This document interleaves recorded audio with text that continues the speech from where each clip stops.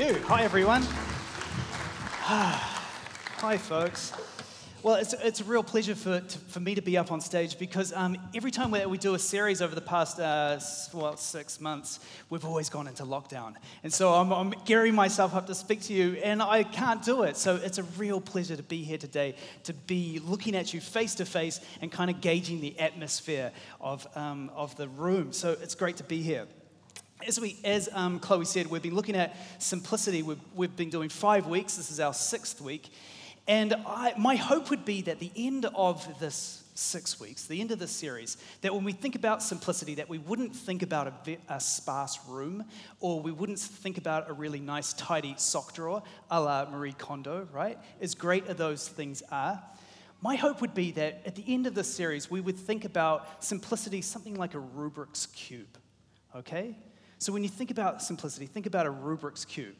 Because the thing is, complexity is not the enemy of simplicity. Complexity is not the enemy of simplicity. So when you think about a Rubik's Cube, it looks very complex, right? But when you turn it in the right way, it turns out to be a very simple object with nice colors. And I think that's what simplicity is actually about. So simplicity is actually about knowing how to put complexity into order. That's what simplicity is. To put things in the right balance and to bring them into a coherent whole. That's simplicity. And of course, when things do get out of whack, right? When we do find ourselves in tension and anxiety about complexity, it's because it's got out of order. So simplicity is about putting things back in order.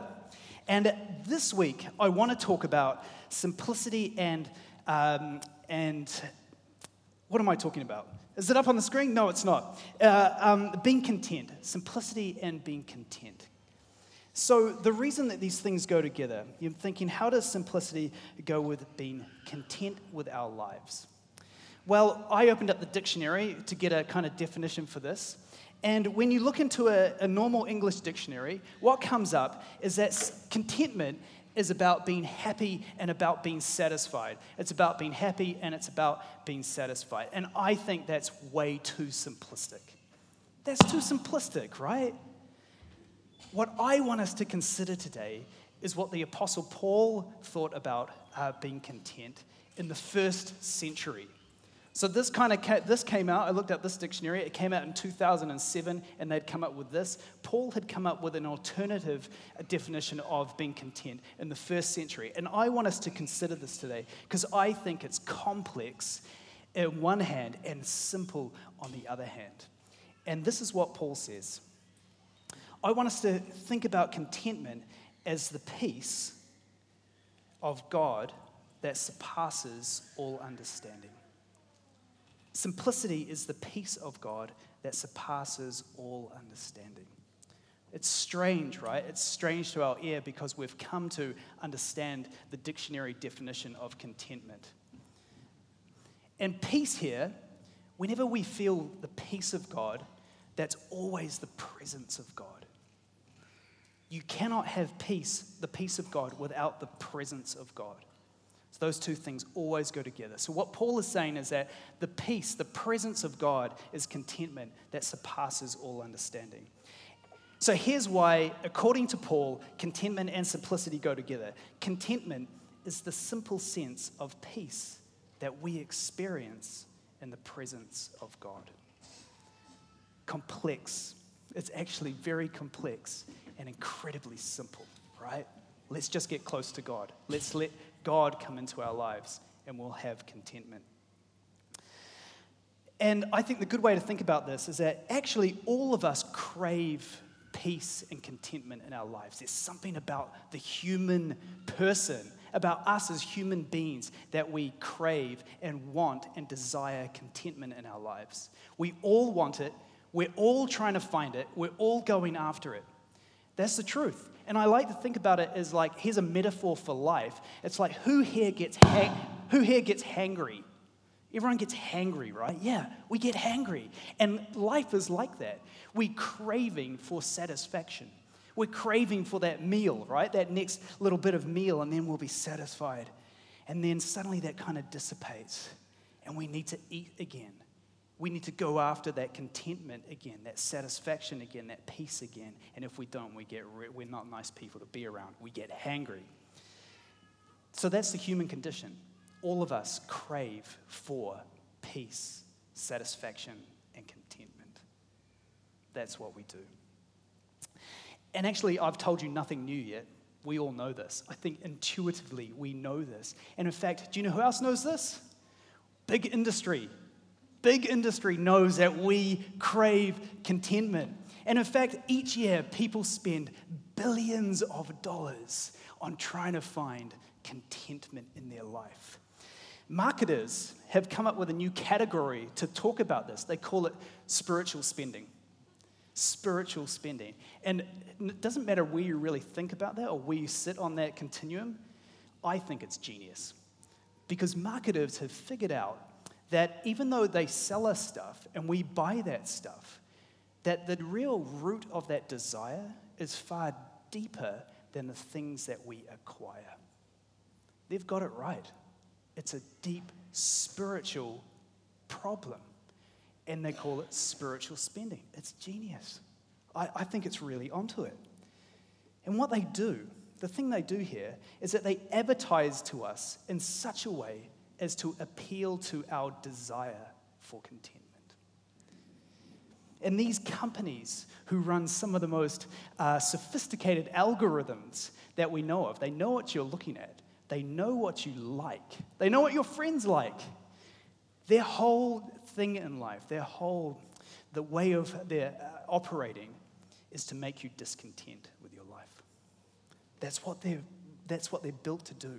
Their sole purpose is to make you feel dissatisfied with your life, with your relationships, with your status, with your image, and with your possessions. Now, here's a tip, okay? If you want to set up one of these companies, I'm going to tell you how to do it. All right, you ready for this? If you're thinking about this, what you've got to do to get people to desire contentment is to make them look at other people. Because as soon as you start looking at people around you, you're thinking, man, my Lada is not as cool as my mate's Hillman Hunter, right? And the company told him to buy the Hillman Hunter. And you were content with your Lada, but now you think, maybe I should get a Hillman Hunter, right? My mum had a Hillman Hunter, that's why I'm thinking of those. That's exactly what companies do. They make you look at another person. They make you look at the people around you, so you become dissatisfied with what you have, and they say, that person's got it better. You should be like them. That's what they do. And then, okay, if you've got that, then what you do is you sweep in and you say, we've got the thing that you can buy to find contentment. Is everyone like this? Are people like this? Do you kind of get where I'm at? And what tends to happen, though, is that although we buy this stuff, we're looking for contentment. What tends to happen is that we end up with a life full of clutter. We end up with a life full of clutter.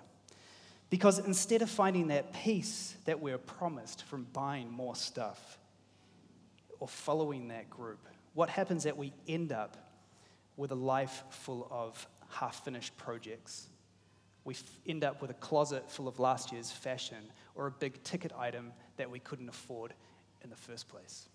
We end up with a life full of clutter because the things that we're trying to acquire never satisfy. Spiritual spending. And let me just say here that not all discontentment is bad for us. In fact, there is God-given discontentment. Sometimes God makes us discontent to move us into new ways of knowing Him. So not all discontentment is bad. Sometimes God makes us discontent to prompt us into the calling that He has on our lives. You know, sometimes we're in a job and we just feel like, this is not really meeting all the gifts that I think I have. That could be God prompting us into a new calling on our lives. So not all discontentment is bad. And of course, we must always be dissatisfied with injustice, poverty, and the marginalization of people in our society. That is a God-given discontentment. If we're not dissatisfied with those, get discontent. Ask God for the gift of holy discontentment. Okay? What I'm talking about, though, I'm not talking about that. What I'm talking about here is that endless inner discontentment, that never-ending pursuit to be satisfied and at peace with ourselves and with our lives. We're unsatisfied and we're always hungry. You know, here's a statistic for you.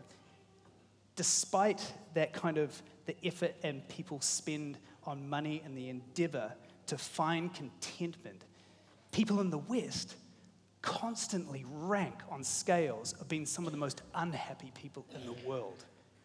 Why is that? Why are we so discontent? You know, on the surface, we're reasonably healthy, right? We're pretty healthy. We're definitely wealthy. We're some of the wealthiest people in the world, right? Why are we discontent? Why do we constantly rank as being discontent? Why is that? Well, St. Augustine, who this church is named after, has a theory on this. And he came up with it in the 4th century. He looked around at the people in his culture, and he realized that despite all the things that they had, despite getting achieving the goals that they wanted to achieve, and getting all the little pieces of stuff that they needed to feel content in their life, something was still moving them to seek even greater contentment. Despite them having everything, they still felt discontent. And Augustine thought this. I think there is a piece to the contentment puzzle that is designed only for the presence of God. There's a piece in the human psyche, deep inside of us, that is designed, despite having everything, there's one piece of the puzzle that is designed to have the presence of God. And you know what? Any puzzle makers in the room, the last piece of the puzzle is always the most important piece of the puzzle, because without it, you can never finish the puzzle. That's pretty deep, eh? Oh yeah. Quote that one, Chloe. Augustine put it like this. Always the poet, he put it like this. Not like that, he put it like this. He said, "You've created us for yourself, O Lord, and our heart is restless until it rests in you." It's so poetic, it's so beautiful, I think it's so profound, it's so true, that there's something inside of us, despite our spiritual spending, that can never be filled by the things that we acquire, the goals that we want, the image that we project. There's something else. There's something that we cannot fill on our own. You can have everything in life, but if you do not have this last piece, then you will never have peace. Let me say that again. You can have everything in life, but if you don't have this last piece, then you will never have peace. How do we fill that last piece in the puzzle? How do we fill it? I don't think it's insignificant that the greatest piece of advice in the Bible on contentment comes from the Apostle Paul, who is writing from a prison cell. The greatest piece of advice on contentment in the Bible comes from a person who is living in a prison cell. I don't think that's insignificant. In the letter to the Philippians, Paul is writing to a church in Philippi, which he founded, a small Roman colony, which is now in the northern part of Greece. So Rome is up here, and Philippi is kind of over here. He's writing to thank them. He's writing to thank them for a little care package that they managed to put together for him. Thank you for that, because there's no toothbrushes or soap in a Roman prison. So he's writing to thank them, and he writes this: "I rejoice greatly in the Lord that at last you renewed your concern for me." Ellipsis. "I am not saying this because I am in need, for I have learned to be content whatever the circumstances. I know what it is to be in need, and I know what it is to have plenty. I have learned the secret of being content in any and every situation, whether well-fed or hungry, whether living in plenty or want. I can do all things through him who gives me strength. Pretty cool.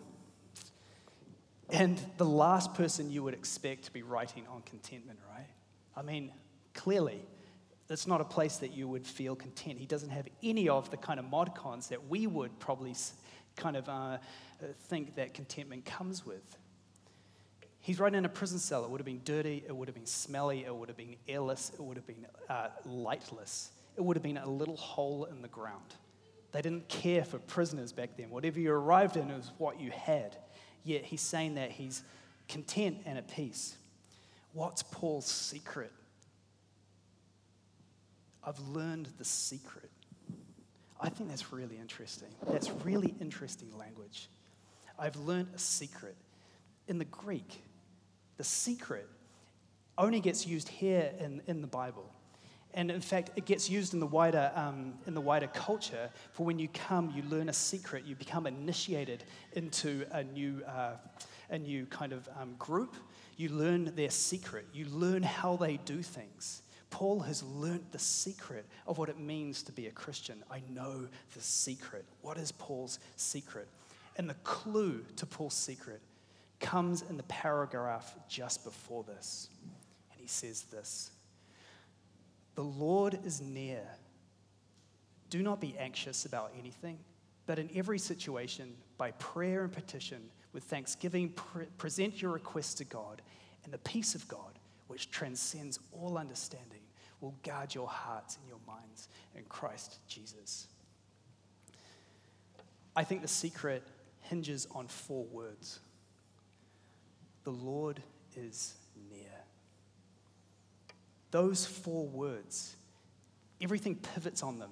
Everything after those 4 words changes how Paul starts to talk to the Philippians in this letter.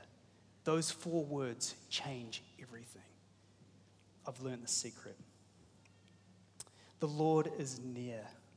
Everything that Paul says flows from those 4 words. Don't you think it's a little simplistic? It's a little simplistic, right? Why do you think Paul would need to remind us that the Lord is near? I mean, it's not theologically complex, huh? The Lord is near. I think he does it because for this. Are we close to God? Are we close to God? What if we've got contentment around the wrong way?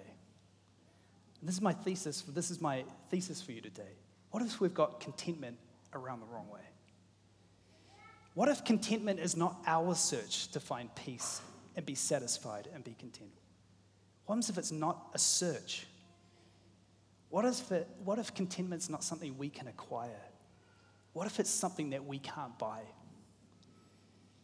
What if contentment is not something that we search for and find?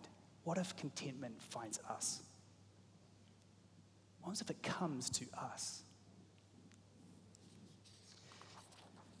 Last weekend, I went to a secondhand bookstore. I like going to a secondhand bookstore. And when I'm in a secondhand bookstore, I like to go to the Christian section. And the Christian section in the secondhand bookstore was always really small, right? It's tiny. It's really small. But it's always really easy to find because I always put it right next to the self-help books, which is always really large. So if you want to find the Christian section in a secondhand bookstore, go to the self-help section, okay? Because it's right there. And I guess that makes sense because they're doing the same thing, right? The Christian section, the self-help section, they're doing the same thing. They're talking about the same thing, right? Self-help books, by the title, they help us on our quest to find satisfaction and contentment and peace. That's what the Bible's doing, right? The Bible's helping us to find peace and contentment. No, that's actually not the case. The Bible is not about us helping us to find contentment. The story that the Bible tells is about God finding us. God is in search for us. God is looking for us. That's the story that the Bible awakens us to. God is in search for us. Why is God searching for us? because we tend to operate out of an assumption that we need to find our peace and contentment. I will do this. I will find my peace. I will find out how to be satisfied. I will find a way to lower my anxiety. I will find a way to put my life in control. I will find a way to do that. How's that going for us? Well, the world rankings on happiness would say that it's not going too well. The more we search for satisfaction, the more our lives clutter up. What if contentment comes searching for us? You know, one of the greatest images in the Bible about God searching for us comes in the book of Revelation. And in Revelation, Jesus is described as knocking on the door to our lives. In the book of Revelation, Jesus is described as knocking on the door to our lives. What if the reality is that Jesus is looking for us? I stand at the door and knock. Whoever hears my voice and opens the door, I will come in and eat with you. What happens when you eat with someone? Often you're at peace. God's talking about bringing his presence into our lives. I stand at the door and knock. And no matter how much we've gone off searching for that contentment, Jesus is always knocking on the door, ready to come into our lives. The question is, will you open the door and let him in? Will you open the door and let him into your life? This goes straight to the heart of Augustine's saying. We are restless until we find our rest in God. Jesus wants to find you today. Jesus wants to find you today. Will you open the door and let him in? Allow yourselves to be found. How do we let God in? How do we let God into our lives? I want you to think about this. I want you to imagine a door. Imagine a door. And behind that door is all this clutter. Your ego, your image, your wealth, your desire for power. And it's no shame. We all run after all these things, okay? We all do this. But it's cluttering up the door, and God wants to get in, but he can't get in. What do? Clear away the clutter. Clear it away. Clear it away. Just take it away. Contentment starts when we clear away the clutter to the door of our lives so we can be found by Jesus who is knocking at the door. Okay, right. How do we do this then? How do we practice contentment? I think there's three things that we can do, and I draw this out of Paul's letter to the Philippians. First of all, the Lord is here, right? What we need to do, I would encourage you to do this. We need to put ourselves in a position where God can find us. We need to make the decision to be found by God. And I would encourage you this week to take 5 minutes, just 5 minutes, and say, God, I believe that you're looking for me. I believe that you want to come into my life. Here I am. Come into my heart. It's pretty simple, right? It's deeply complex and incredibly simple. Lord, I know you're looking for me. Come into my life. Open the door. Now, when you're in that position, then I would say, think about the things that have become disproportionate in your life. What are those things in your life that you've become attached to? That you have become attached to so much that they're the things in your life that you are looking for contentment for. And then and ask God to bring those to your mind, and then hand them over in those 5 minutes and say, just to see what it's like. Say, God, this has become a huge thing for me. It's what I'm putting all my stake on this goal. This is, if I get this career, then I will be content, I'll be at peace. At that point, it's become disproportionate in your life, and you need to start to hand it back to God. That then moves on to the last thing that I think Paul is wanting to say to us. In that point, God has given us so much. Start to thank God for the things that he has given you. Thank him for those things. When we are thankful to God, our heart is open. We are able to see the presence of God in our lives.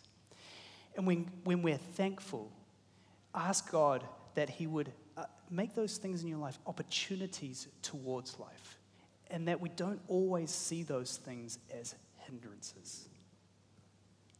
Jesus is knocking on the door to your life today. Allow yourself to be found. Okay, so hey, we're just about to move into communion. And communion reminds us just how close God really is to us. And I would say to you today, when you come to communion, make it an act of prayer. Make it an act of prayer. That when you take the bread and the wine, that you're saying, Jesus, I'm opening my life to you again today. The bread and the wine, they show us just how close Jesus really is to us. And it's an invitation to allow Jesus into your life. Here's the thing. It doesn't matter where you are with Jesus today. Perhaps you're facing Jesus. Perhaps you're hiding from Jesus. Perhaps you don't know Jesus. Come and let Jesus into your life today. We truly find rest when we rest in God. And take the bread and the wine this morning as an act of opening yourself up again, opening up your life again to the presence of God. And what's the worst that could happen? At worst, you're going to find rest for your souls. And at best, you're going to experience true contentment. Amen.